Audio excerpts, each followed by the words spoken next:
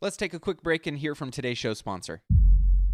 Are you struggling to close deals? Cold outreach can be a slow and brutal process, and in many scenarios, it's just wasting the time of both the buyer and the seller, especially when business owners who are trying to find qualified buyers are using inaccurate and outdated data. But it doesn't have to be this way. With LinkedIn Sales Navigator, your organization can overcome these challenges by leveraging this amazing technology and platform that translates comprehensive, high-quality buyer data into real-time insights in sales.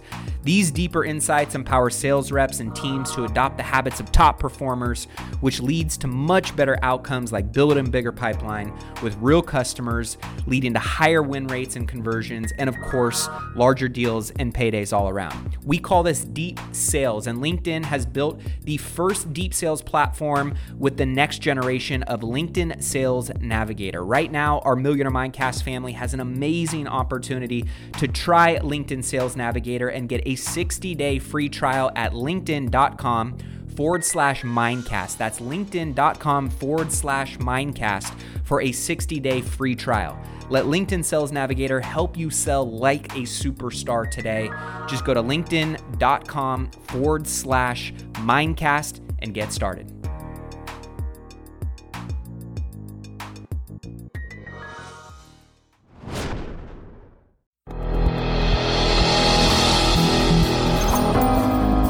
Welcome to the Millionaire Mindcast, where we broadcast weekly interviews with millionaire minds from across the globe to empower you on your journey of unlocking a rich and fulfilling life. It's time to unleash your millionaire within. Now, here's your host, Matty A.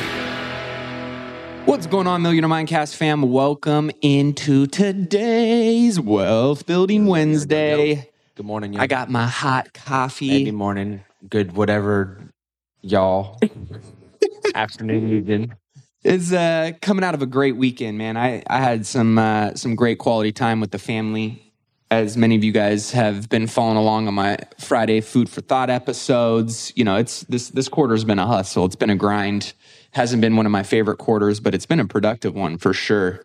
But this weekend was just great to spend time with the family, a little March Madness. The weather was just beautiful. Everything is green in California before it gets brown because we're in a drought. It was nice, man. It's raining all day today. I mean, I wake up this morning and I like to get my Monday morning weekend news and updates and check all my favorite outlets. All I could see was Will Smith and bitch slapping. All I saw was Big Willie came in hot.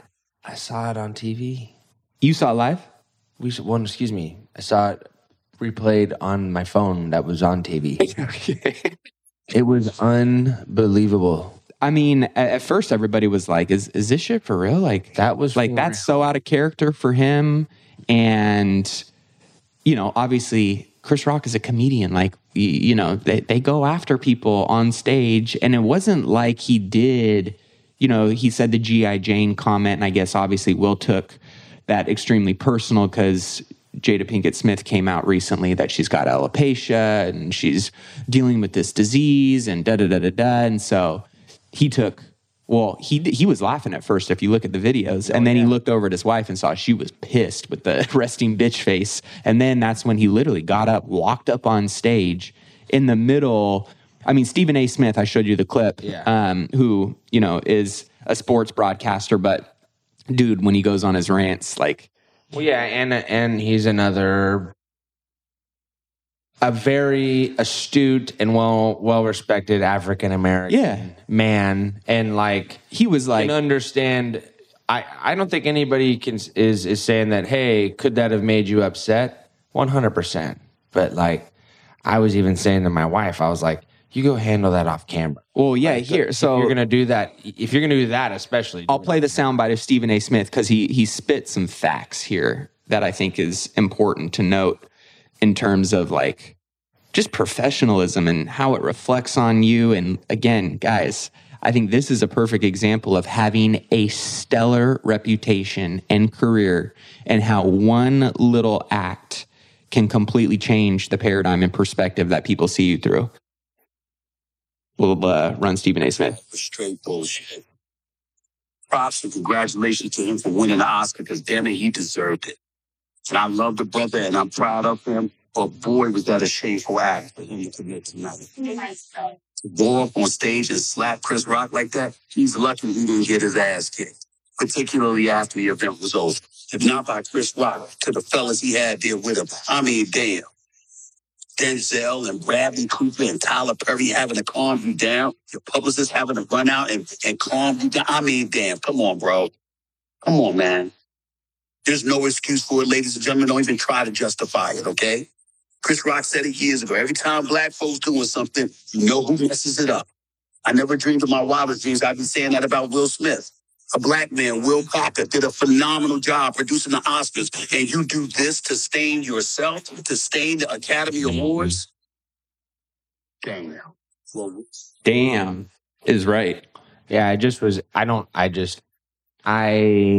I applaud the best effort in, standing up for your wife and everything. Sure, go do that off camera. It wasn't like he was calling her a profane name or he was doing this or that and like straight disrespecting her. It was comedy. It was maybe a little bit, close to home because of the issue that she's been going through. But here's what I would say. Slap the shit out of everybody that was talking about how your wife was putting your shit out in the street. That's what I don't. Well, dude, she was the one, if you go back and look at what she did the least, what she has aired out on her show, the Red Table Talk or whatever, and talking about having an open relationship and cheating on him with this young cat and doing this and doing that. The Barstool Sports guys, their comedy, their page is just pure laughter all the time. Oh, it's hilarious. And one of the guys, like immediately who does, the 1 Minute Man talks, jumped on there and he's like, of all the things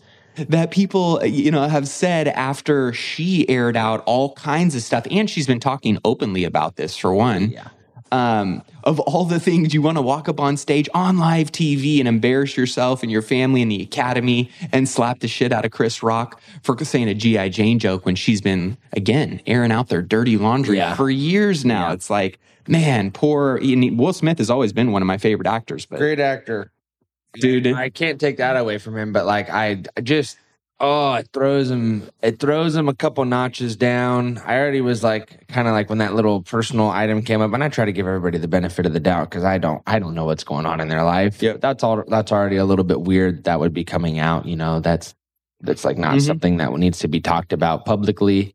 And then that just goes to show that you don't have control over, and there's a lot underlying that was the straw that broke the camel's back, no doubt. But there's got that. If that was the one thing that set you off, I don't know. I think I'll give him I'll practice that benefit of the doubt. I think I'll give him the benefit of the doubt and say that was the one thing that set him off. And there's been a bunch of other stuff, and that was just the one thing. I'm guessing they don't have a good relationship, and this was something that led up to it. A lot of facade going on. I'm sure. Well, we've got a great show for you guys today. Yeah, right? We just had to, get our little Hollywood drama in. And if you are new to the show, welcome, guys. We spend on Wednesdays the entire show talking about all things money. This is about the financial markets, what's going on in the global economy, what's going on in real estate, how does this all trickle down to the retail investor, and how does this impact your wealth building journey as you move forward? You guys know we love, if you're a listener of the show, if you're a subscriber of the show, if you're somebody that has continued to help us stay in the top 100 to 200 wealth, financial, investment, and business podcasts on the planet out of hundreds of thousands of podcasts. One of the reasons why we are so fortunate to have the platform that we have is because of you guys, the amazing listeners. So each and every week, I want to share my love and gratitude for you guys. If you're new to the show, be sure to hit that subscribe button so you never miss another episode, Mondays, Wednesdays, and Fridays. And all we ask is that you share this with a friend, a family member. Don't forget to tag us on social media. If you haven't taken advantage of your free financial x-ray yet or gotten on my accredited deals, investor, and syndication list, you can text the word x-ray to connect with Ryan and his team. You can text the word deals to connect with me and my team. That's 844-447-1555. Don't forget to leave a 5-star review on whatever podcasting platform you enjoy listening to this content on. Ooh, I had to take a breath there. Ooh. Matt works at the minor league baseball fields on the weekends to practice just for Monday. My announcer voice. So with that being said, there's a lot going on with really it feels like no more COVID. Now all we talk about is Ukraine and Russia. Every once in a while, you'll see a White House representative come down and test positive with COVID, and they'll say, thank goodness I have mild, symptoms because I'm quadruple vaxxed and I wear my mask everywhere. So they still do a little bit of their pandering to make sure the narrative has some continuity. Yep. But at the end of the day, it's all about Ukraine. It's all about Russia right now. Yep. And, we're starting to see, POW videos coming out of, Ukrainian soldiers torturing and doing all kinds of stuff to Russian Russian soldiers. We're seeing, more and more information come out about weird stuff that makes sense why America's getting their nose into this war. It's one narrative is women and children and democracy. Then there's, more behind that is coming out about biolabs that were being funded by the, American government. Yep. All of a sudden, which was funny, right? This last week, I saw somebody post, New York Times posted about all of the people who basically looked the other way when it came to Hunter Biden's laptop. But then they posted saying basically these people turned the other way, and it was like somebody basically came out and was like, if New York Times is posting this, something's about to come out. And lo and behold, 2 days later, all of a sudden, very quiet whispers in the media, which was not talked about a lot, was Hunter Biden's laptop and all of the freaking dirt that they're finding on it and the money trails and where it's going and what it's being used for. And the media does not want to talk about any of this. He got on camera himself and said he was on his hands and knees digging through the carpet. And he said, I think, and I'll try to quote him. He was looking for that parm. Yeah, he said, I've smoked more Parmesan cheese than anyone. Because I think he literally said that he was digging through the floor for crack rocks. I mean, how is it? I mean, again, I try to keep it pretty level-headed when I go about this. Hey, if homie's got a drug habit, but he got kicked out of the military for drugs. Well, and to just again, when we're talking about the magnitude of privacy protection at the level of importance and weight we're talking about with some of these things getting exposed and there be no accountability whatsoever. All I know is if it was Donald Trump Jr. We talked about this last year. Remember they would be going nuts. I remember we said this exact same thing back when Trump was president. We were going over this in 2020. If Trump would have said if, yeah, and it is that, and it's so funny. It's the silent protesting. But if you go ask somebody that voted for Biden, they'll just probably point out that he just promoted Kanji Harris or whatever, and they're talking about that and. Talking about how he doesn't tweet and he's, this and that. Hey. And what he is doing is getting America into a war that we shouldn't be sending our troops and our, the sons and daughters of our country over to that country. We shouldn't be sending, our tax dollars. I mean, you go and look at some of the cities in our, country. Some of these blue cities, they look worse than Ukraine. They look like Mariupol. It is unbelievable how they spin this narrative and want to send billions upon billions upon billions of hard-earned tax dollars, your tax dollars, hard-working American tax dollars over there. Well, I've already sent billions. And it seems like there's going to continue to be more and more and more. It's like every week they approve. I approved 800 million. I approved 1 billion. Well, he wants to give $1 billion to in humanitarian their citizens, and it's like, dude, let's fix the problems on our home front. Let's take a stance against what's going on, and let's do what we need to do. But to insert ourselves into this war when we got a whole shitload of issues here in the U.S. right now that we got to get 10 fixed. 10 U.S. cities and throw $100 million at all 10 of them each year, and it would be a lot more return on investment than throwing $1 billion at Ukraine. Unbelievable. And I mean, some of the stuff that he's saying is getting a little aggressive that concerns me in terms of, one, how he's making us look on the global stage, but also what kind of position he's putting us into in terms of potential exposure for areas that we shouldn't be meddling in. And one of those, right, is coming out and Oh yeah, saying that there needs to be the removal of any time, even if it's like North Korea, right? Like you're not supposed to say it in such blunt terms. You indirectly say it, or you say that it would be good if somebody would be there if that would respect you, but you do it in like a tactful way. You don't just say to remove somebody. Right. The problem with doing that is you inflame or cause somebody to make a knee-jerk reaction when it wasn't maybe necessary or wouldn't have happened. Luckily, I think I read a report that the Kremlin kind of took that and kind of, well, we don't really care, but, that wasn't cool, but we really don't care.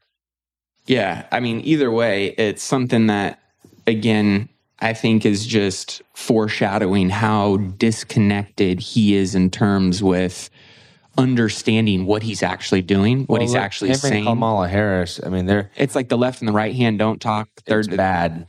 I mean, it's just, what is it called? International, just the way that we're international affairs. Essentially that realm. It's been pretty poor. Kamala Harris, like literally, she looked terrible. They were cackling, and people are like literally like now it's looking at her like left. And it's not Biden's lack of information now. Now it's him just talking too much, which is rare, but that him talking too much now and saying too much. So it's just like you said, the right hand not talking to the left. It's, the right hand goes to grab and the left hand goes to clap. It doesn't make any sense. Well, his approval rating as of this weekend is the lowest of his presidency. That was an ABC poll, I believe. Just so everybody knows, that was an ABC poll. I think I saw them at 40% approval rating, and I would say ABC is a fairly liberal media outlet. So as we continue to see what's going on with the war, right, we're here at home in the U.S. seeing the trickle effects of the decisions, the policy, the narrative going into real estate, going into the financial markets, going into the overall, kind of ideology of how healthy or unhealthy our economy is. We're seeing now him talking about food shortages, and it's all Russia's fault. We're seeing, the Putin pump, price pump, right? And it's all because of Russia and the war. So what can we expect in the short term in terms of, are we really talking about food shortages? Are we really talking about, runaway inflation on gas and consumer goods? And where is this narrative at? Or is there just some fear mongering that is being pumped in the mainstream media and by this administration to justify continuing down this path with Russia and Ukraine? I think that it's a more sexy headline to say recession or hyperinflation or runaway inflation. And that's what you'll see in the headlines from non-experts, just regurgitating what they heard from potential other experts or non-experts. In my opinion, we see, like I've kind of been saying, I think I said mid-March, we thought that stuff was going to start kind of piling open, and here we go, mid-March, things kind of opened back up. The market started to rebound. We've held that rebound for 2 weeks. It's a little choppy today. 2 of the 3 indices were up last I checked. We have a big week with economic reports, but last week, the S&P regained its 200-day moving average, which is an important technical point. And this is why I always go and take my opinion out of stuff and just go back a lot of the times to technicals, because we have technicals for a reason. They're not perfect either, but they give us a light at the end of the tunnel when we're in a dark place, when there's a lot of noise going around. It can just be an area that has no opinion to it. It's just fact. When we hold above that 200-day moving average after a dip like that, it's indicative that the market's taking some sort of turnaround, or is at least trying to, and that's positive. So I believe this week we will be layering on more risk assets for our more tactical models for our clients, as far as people that are having us manage their money for more drawdown risk. Drawdown is the fancy word for the amount of risk that you're taking on a downward scale. And we had layered off risk assets at the end of January. And give us an example of what you guys classify as risk assets. Mostly equities, and equities in areas such as technology, consumer cyclical items are items that are not necessarily needed, but are like automobiles, and excess of them. Items at the store like electronics. Those are, people that make those would be cyclical producers. Financials got beat up a little bit, but they're doing really well. But those are some areas that we layered off and went a little bit more underweight. And then some of the areas that are less risky in the equity sector that we layered on was energy and industrials and consumer defensive. And consumer defensive is going to be like grocery stores, gas, the necessities. They're plain Jane. They're not really sexy. Lots more like value-focused stocks.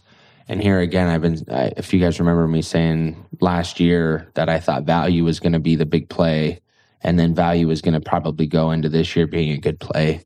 That ended up being more right than I could have expected, because almost all the gains in tech, because my portfolio is mainly in tech, are gone.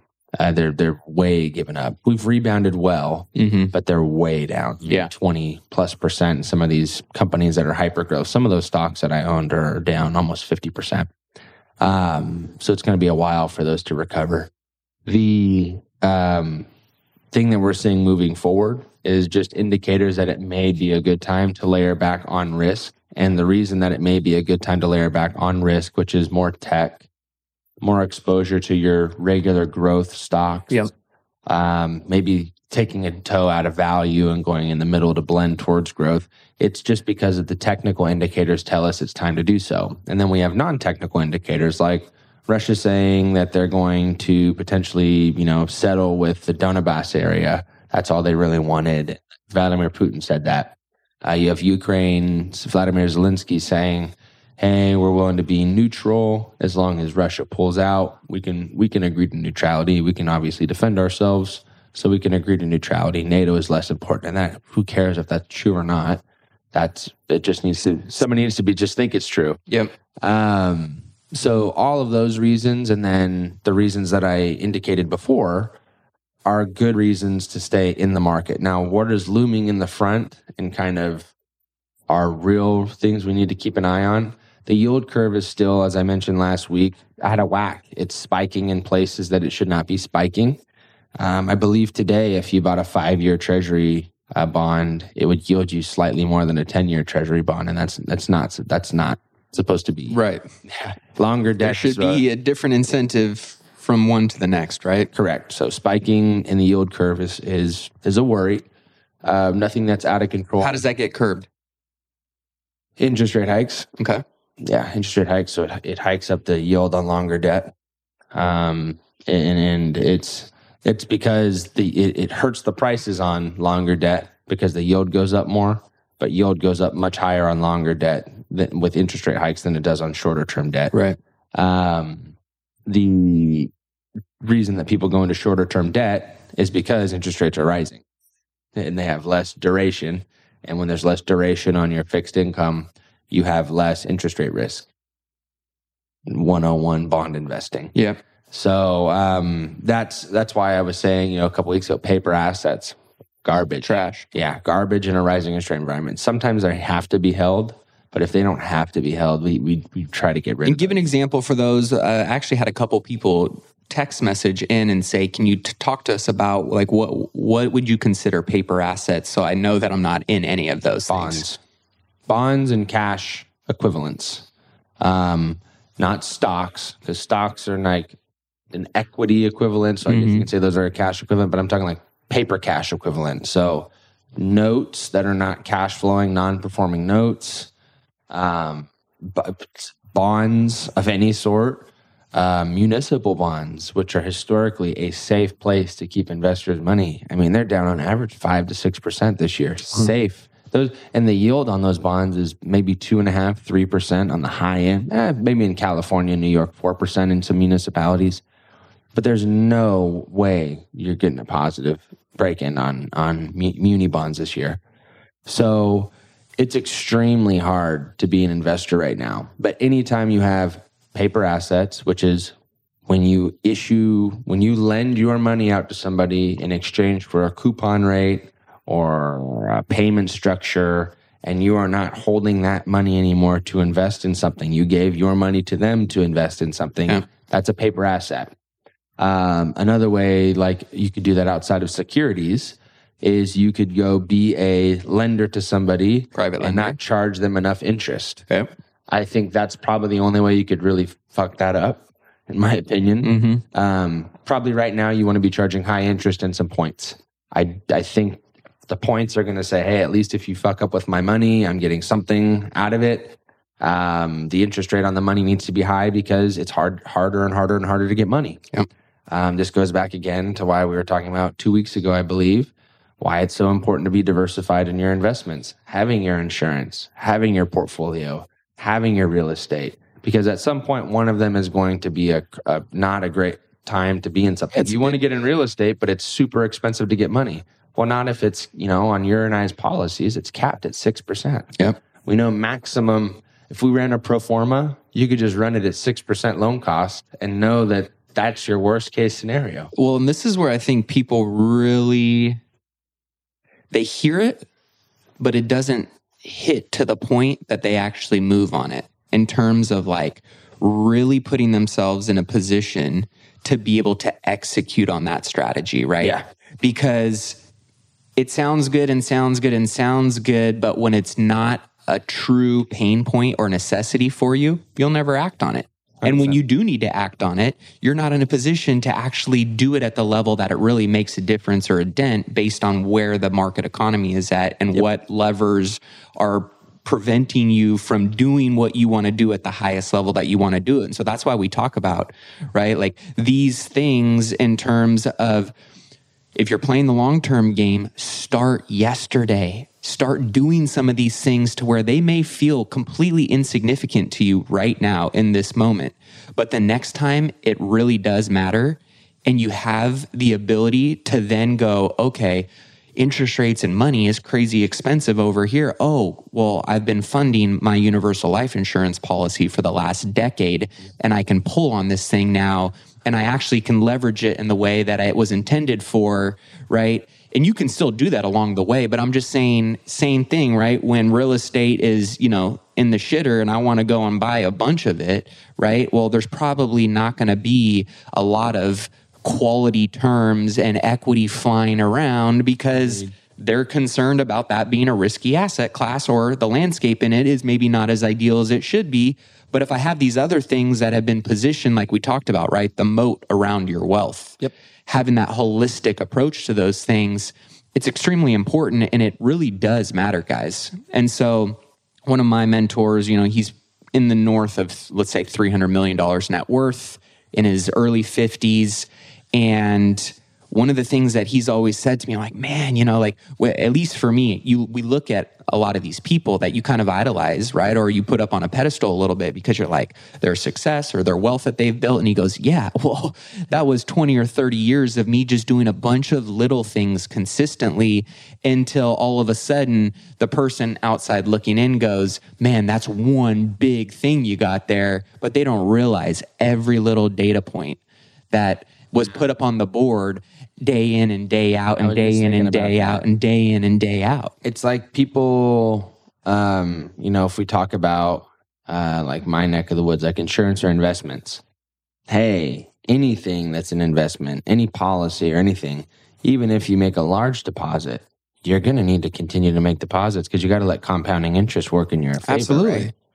And then in your world, I want to get into real estate, but I don't want to take the time to learn how it works and educate myself. I just want to throw money at something and then have money come back. And I can't tell you how many people ask me, oh, hey, I got $100,000. Can you go find me some real estate?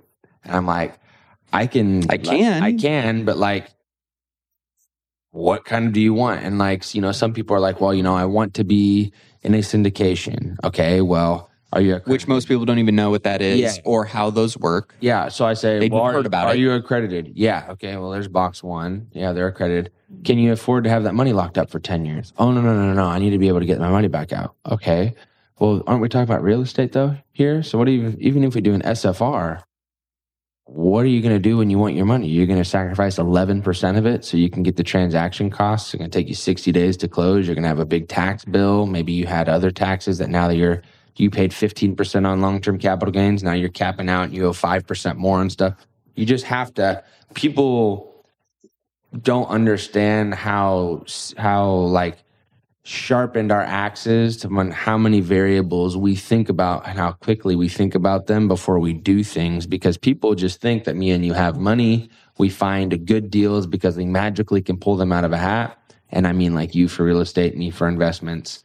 And then we just throw money at it and we're magic. We're magic. Your hat has a bunny in it. My hat has a bunny in it. We have crystal balls. We rub them. No, it's just a lot of grinding. It's literally and working obsession. hard. Yeah, it's not as easy as it looks. Well, and I think one of the things that I try and tell to people is whether you think you're an expert or not, whether you want to be an expert or not, if you want to be wealthy. Are you interested in boosting your income by an extra $50,000 this year? If so, you're going to love what I've got in store for you. I am beyond excited to officially announce an incredible opportunity to join me in my exclusive mastermind, which will include myself and 25 other hand-selected investors who are actively pursuing commercial real estate in 2024 and want to be held accountable to making sure they buy their first or their next commercial real estate investment property that will net them a minimum of $50,000 a year. This mastermind group will not only teach you how to do that, how to find, how to analyze, how to structure and buy these types of commercial real estate investment properties, but you'll also have an opportunity to be a part of an intimate group of high achievers that are going to take your network and your resources to a whole nother level. But here's the catch. Like I mentioned before, this is exclusive. We're only selecting 25 ambitious individuals for our founding members group who are serious and ready to take that next step in their commercial real estate investing journey. So if you are ready to increase your passive income by at least $50,000 in the next year with commercial real estate investing, then this is your moment. These spaces are going to fill up fast. And trust me, this is the one and only time to be a founding member, which comes with some pretty special benefits. So head over to myfirst50k.com and submit your application now. Again, that's myfirst50k.com. You can head over there, check out the program, see everything that it entails, submit your application to join, and I can't wait to connect with you soon.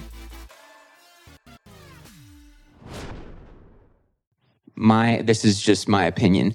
There is a certain level of discipline and commitment that you personally and you only can commit to in terms of understanding the rules of money, the conversation of wealth, and what that actually entails. Yeah. You don't need to, be an expert that is going to be given a talk on CNBC, for a segment about what's going on in the financial markets, or getting pulled up on some real estate investing conference because you're an expert to be wealthy. Yep. But you do need to know enough to ensure that at least what game you're playing, you're not getting taken advantage of.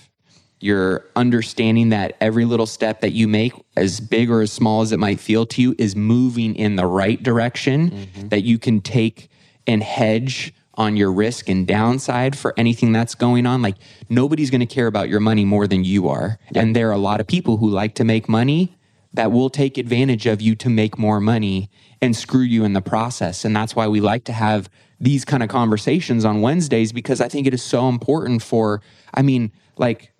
having this talk the other day with the teacher of Ellis School. Yeah. And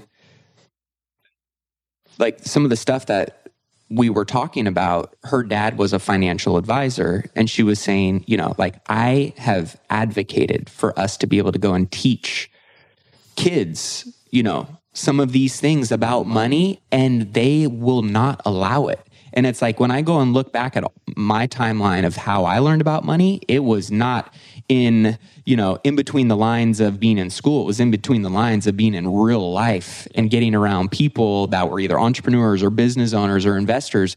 And the access to those kind of conversations for the average person are non-existent. Yeah. They don't know where to find that kind of stuff, which is why we do this show. Yep. The other side of it is the sad part is they want the outcome, but they won't put in the work to actually pick up a damn book and start reading, go on a blog and start learning, listen to a podcast, like just doing the little things. Like this is something that you have to work at too. It's not an instant gratification. It's not, and so I just think it's so important for people to just lean in and engage and be okay with the fact that you don't know shit about this. I didn't know shit about universal life insurance before I met you. Yep. And then all of a sudden through multiple conversations and going, okay, I still don't really know a ton about it, but I think I get it. I'm going to throw some money at it. And then just getting involved in it is how I learn more and more and more. And I'm like, oh, okay, that's slowing down for me. I understand this a little bit more. Okay, you've mentioned that piece a couple of times. Like that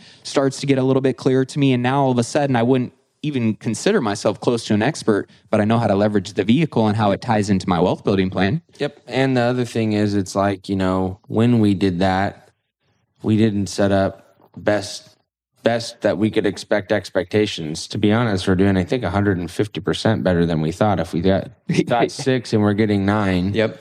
And there's I had some people reach out to me and send me some, like, there's a lot of videos on the internet. And one of the ones was some gentleman saying that, you cannot do banking with universal life. You can only do it with whole life because of the guarantees.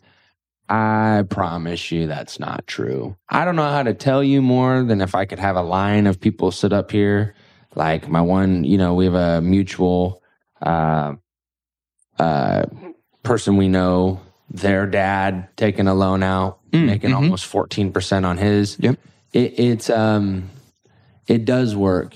And what I would say is, anybody who wants to put up a video talking about how something doesn't work and has no explanation on how theirs works, just says that one doesn't work and mine does. Proceed with caution. Yeah, here's what I will tell you. But nobody will sit down with me in the insurance world and tell me that what I'm saying is not true face to face, because they know that they'll get shredded. I sit here and I speak from straight, hey, I'll tell you all the negatives. I told Matt all the negatives on his. Yeah. I will tell you the negatives on both. But you have to know that you can't have just one thing, and one thing is going to be your be-all, end-all. You can't just have an insurance policy and then you're rich. You can't just have one investment property and then you're a real estate investor. You can't just have a small investment account and say you're a stock person. You have to do all of them. You have to feed all of them. And then eventually, when you feed those areas and you let them work for you, you can start leveraging against them, like against your insurance, to get more real estate, using the cash flow from real estate to fund your stock account, taking the excess cash from your stock account and using it to put it in your insurance policy. Now you have this symbiotic relationship between all your investments, and all of them are working in order to make you wealthier. Yeah. That is the be-all, end-all goal with wealth building. And again, to your point, there's a lot of bad information. There's a lot of people doing it that are not out for your best interest. They're out to make themselves money and hopefully make you a little bit along the way.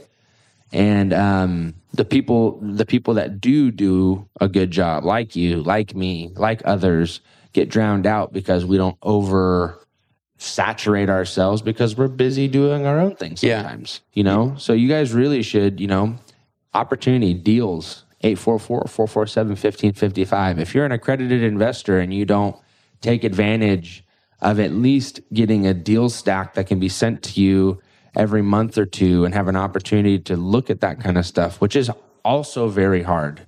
You can send a text message and get a nice audited deal stack sent to you, which is hard to get, guys. Sometimes you have to be on a list where they're going to vet you. They're going to ask you for maybe a $99 a month fee, because they're paying a company. I was going to say, sometimes they don't vet you. If you can fog a mirror and you can pay them money, they don't care. Exactly. They'll take your money and they won't steward it in the right way. But take advantage of that. And then on my side, my team, then sending the word X-ray to 844-447-1555. If you have an investment portfolio and you haven't sent that, ask yourself why, because you're listening to this. If you have an insurance policy and it's with another company and you haven't taken a look at it to see if there's a 1035 exchange opportunity, ask yourself why, because you're listening to this podcast. There's an opportunity for you to make sure that what you're doing is in your best interest from two guys that just want to help and make sure everything you're doing is in your best interest. Take advantage of it. Cross the T's, dot the I's, and be open to the fact that There's new opportunities out there, or that what once was may not be what is going to get you to the next level of wealth and what you're looking for. But at the end of the day, guys, it really doesn't matter to us in terms of what your decision is. We just want to give you as many options for you to feel like you're confident that you're making the best decision for you, your family, your future wealth, what you want to use your money for, how you want it to be utilized in a way that makes a difference and makes really your journey, at least from, as far as I know, we get anywhere from 70 to 100 years on this badass planet, and I want my shit to be as epic as I possibly can make it. And 100%. I know one of the, the variables in that is money. And so, having a positive, money mindset and a positive, money plan and being around positive money people that are not just greedy, but are looking to make a difference with their money and make more of it as well.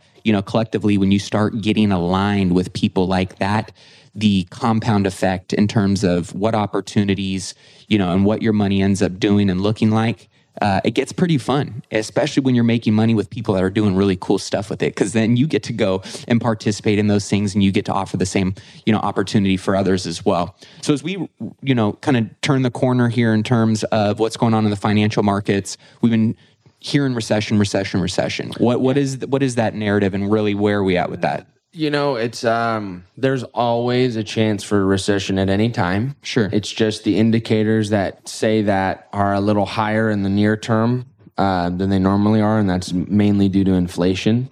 And like I was saying, the yield curve kind of being out of whack. So I am not seeing right now today any indicators that we're going into a recession for sure, because we would definitely not be considering layering risk. Some of the stuff you guys are looking at. Yeah, exactly. With that being said, I do still think that May is going to be kind of a fork in the road for us, and we're going to need to make it through May and the next rate hike and see how that happens, because we made it through 1. Now we go through 2. So now we figure that 1's not a big deal, and then 2's not a big deal, so 3 probably shouldn't be a big deal. And now each rate hike becomes less and less and less scary, and more and more and more. Okay, let's prepare for this. Let's go to real assets. Let's go ahead and make sure we leverage our money. The thing that I do see happening faster than we anticipated was the slowdown in the mortgage index, meaning how many people are applying for mortgages, which means that less people are going to be buying investments. Investments or real just estate, personal, whatever. Yeah, personal residence. And that's happening a little bit faster than we expected. We had almost a 10% decrease month over month, and we're expecting another 8% drop at least in this report this week. The mortgage index, I believe, comes out tomorrow or Wednesday. So that's happening a lot faster than we thought.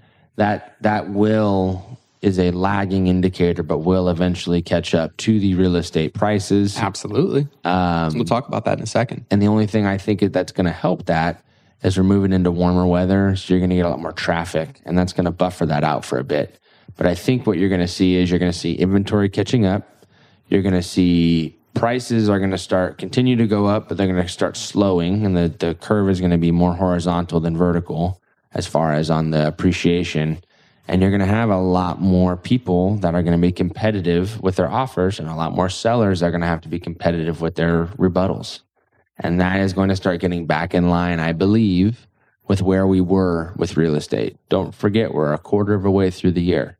So we don't have much more runway, in my opinion, for where we have been. And we have a lot, we're getting closer and closer each day to going back to normalcy, and with way more expensive money. So be prepared for real estate prices to stabilize. Let me be very clear when I say that. Stabilize. No crash. No crash? No. Not crash, though. Just stabilize. Well, dude, you just did my segment for me. I don't even need to talk today, because you're spot on with that. I mean, before we dig into a little bit what's going on with real estate, or at least what we think, is trending in what direction, we've got a lot of big reports coming out this week, right? So we've got job openings, we got consumer confidence, we got mortgage applications, unemployment change, unemployment rate, and then non-farm payroll. Yep, and non-farm payrolls is exactly what it sounds like. And so all of these are ultimately going to give us at least a little bit more of a granular snapshot in the micro and the short term of where we're at and what direction some of these things are trending in, correct? Correct. The things that we're kind of looking... Which one would you, highlight or put an asterisk next to as maybe most indicating as to trend direction? We want to see a spike or a leveling in consumer confidence. That's important. Non-farm payrolls are really important. People are making money, they can spend it. Unemployment level continuing to trend down is important. That means people are getting back to work, which means more tax revenue, which is good, especially in an inflationary section of the market like we're in. And those are my main thing. I think the other thing, like I was saying, as an indicator is that mortgage index, I think is going to be down. I'm expecting at least 8%. I don't remember what the street estimate is, but I think we said somewhere around 8 to 9% is what we were expecting. Yeah, again, after already about if you think about a 10% drop in traffic of people looking at your inventory, if that was 1 million people, you'd be down to 900. Yep. If there's a 9 or 8% on that, you'd be down to like the high 7s. Excuse me, low 8s. Yep. So that's a lot less people. And when there's less people and there's slowly more inventory, it's going to make it more competitive on the sell side, not the buy side. And that's where we have a disparagement right now, as the sell side is still really strong. Well, according to Altos Research report this week, inventory is up 2.4% in the last week. There you go. So this is one of the first kind of pendulum swings we've seen in inventory, at least at this rate, not plateauing, but actually swinging back in the other direction. Money being expensive. We are, of course, seeing some of the trickle effects, in my opinion, the dominoes of interest rate hikes and those going up, which we're going to continue to see, at least from what they're talking about, another one coming in May. Yep. We are seeing prices start to cool down a little bit. We're seeing rent and goods continuing to climb still with inflation. So, that is not necessarily a good thing for, one, renters, and two, landlords. And I think that, flippers, if you're a flipper out there right now, be very cautious that, I'm not saying the pendulum is completely swung back in the other direction, but there may be certain fringe and tertiary markets that don't see as much insulation to these variables, and therefore you may see prices start to drop in certain areas. And if you're a flipper, you want to make sure that if you're in one of those areas that you're baking and underwriting that analysis into when you buy, So something important to keep an eye on that. If you're a long-term investor and holder, some of these things are definitely going to hurt your rental cash flow. And, mortgage payments are going to be going up a little bit, depending on how much cash you're bringing to the table with, the rates rising. So that's going to hurt, short-term cash flow and returns. But again, if you're playing long, and it hits your investment and buy box metrics, don't get scared. Just get locked into, if you can, most importantly, fixed long-term debt. There are a lot of variable products out there right now that banks are, more than happy to, lock you in on the first 5 years, but then it resets in 5. And this is how a lot of people got caught back in 2007.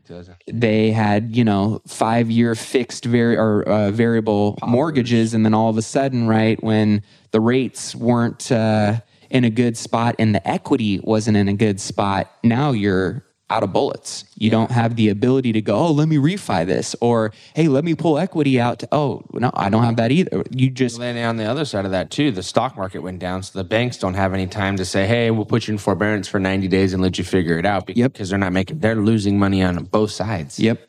So I think, again, it'll be something that, pay attention to some of the variables that we talk about. Mortgage apps is one of them, Days on market, months of standing inventory, price per square foot of houses going up or down, And thinking about the absorption rate and how quickly properties are being absorbed into the market from the buyer demand, I think we're going to start to see a lot of this stuff start to calm down a little bit. And I've been talking about this for almost 2 years now, right? Of going like, I know at some point the dust is going to settle, but right, all the printing and helicopter money, all the forbearance plans, all the eviction moratoriums, all of these things that are now kind of getting to the end of their rope, or they're lessening, or they're completely done and not a factor anymore.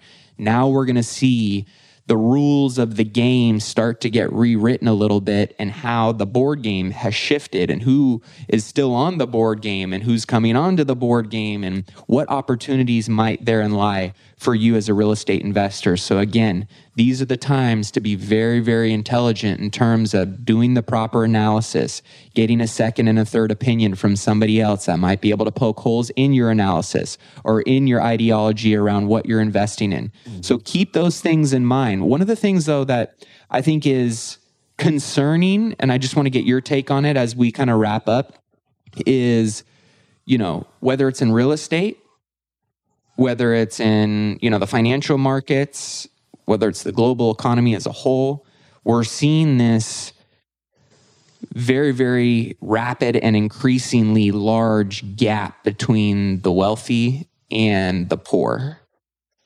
I know that I still care about all human beings, and I don't like seeing people living in squalor and, struggling to make ends meet. But at the end of the day, it's also a dog-eat-dog world, and selfishly, I'm going to look out for myself. I'm going to look out for my children and my wife.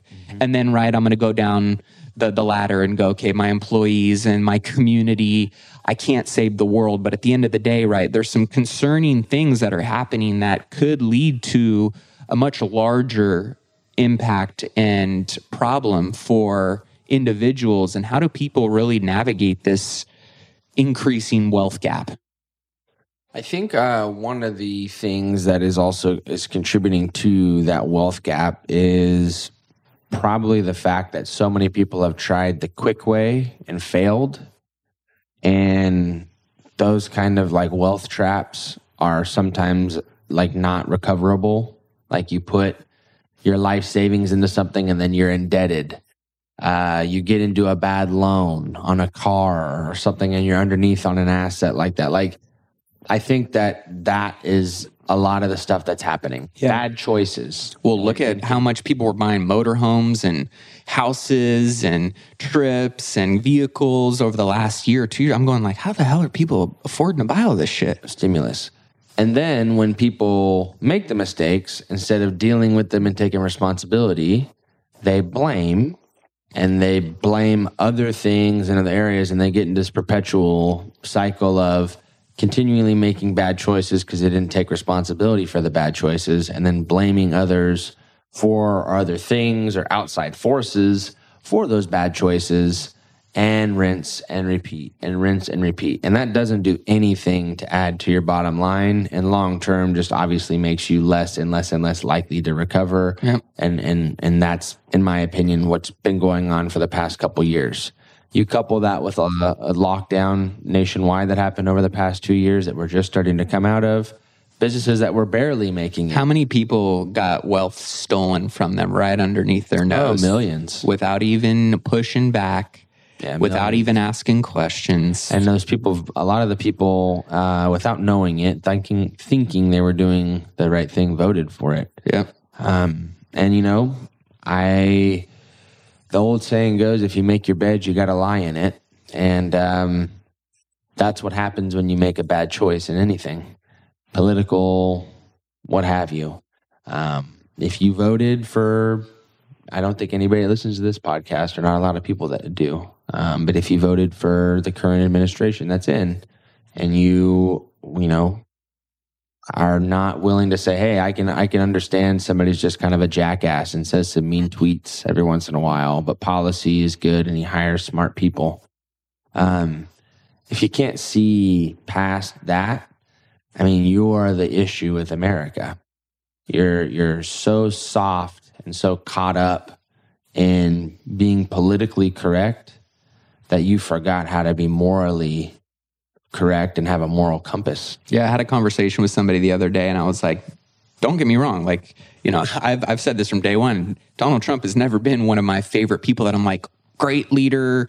He really is inclusive and like all of the stuff that people have issues with. But when you look at all of the policy, you look at what he did for America, you looked at where we were at as a country, there was some divisiveness, but it's no different than what's going on with Biden right now. I mean, it's probably 100%. worse, if anything. There's just no people, there's nobody marching. But if you don't, like, if you look at all the greatest leaders of all time, and I mean, you can go back into the history books, right? I mean, Martin Luther King, Nelson Mandela, you can go back to any and all that you think, was a great leader. They were either loved or they were hated. They weren't really necessarily tolerated. They were either loved or hated by the majority. But those people stood for something, and they took action based on what they stood for. And they didn't, toe the line and dim the light or turn down the volume on their core values, on their beliefs, on their narratives of what they thought was right or what they were fighting for to make the other group feel less heard or better about the position or stance that they were in. Yep. They went after what they believed in, and that's what made those individuals great. It's also what made them polarizing. But that's ultimately, where I see this danger of a world that we're currently in is the mainstream media and the narrative.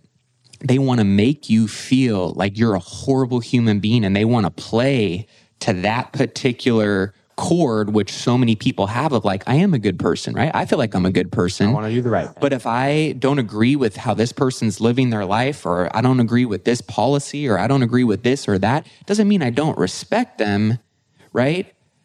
It just means that I don't want that for my life and for everybody else. But if they want to do certain things, or if this policy were to play out a certain way, like, that's okay for people to have that stance, but they're really honing in on that softness in so many people. And I think that could lead long-term to some dangerous impacts. But here's what I do know. I can't control what goes on in Russia and Ukraine right now. Ditto. I can't control what Biden or Kamala Harris say. I can't control what the financial market does. I can't control what the real estate market does. I can control my daily actions. I can adjust and tweak my plan accordingly to what those markets or places are giving me. And ultimately, now is the time to be sharpening your axe and building the best discipline you possibly can around, we know that we're in a shifting climate right now, and we're also in a volatile climate on many fronts. So right now is the time to be extra disciplined and sharp and discerning and questioning and aligning with the right people to make sure that you're still moving the needle forward. Maybe it's not as far of a needle move as it was in 2020 or 2021, and like many people saw in the financial markets, but it doesn't mean that you can't still keep moving it little tiny pieces in the meantime and take what the market is giving you. Same thing with the real estate, protecting on your downside, right? And doing some of the things that the market is giving you, knowing what's out there. So if you're somebody that is continuing to look to build wealth right now, especially in, let's say, the climate that we see and feel at the moment, build those disciplines, stick to those plans, surround yourself with the right people. I don't agree with, a lot of what Dave Ramsey says, almost all of it.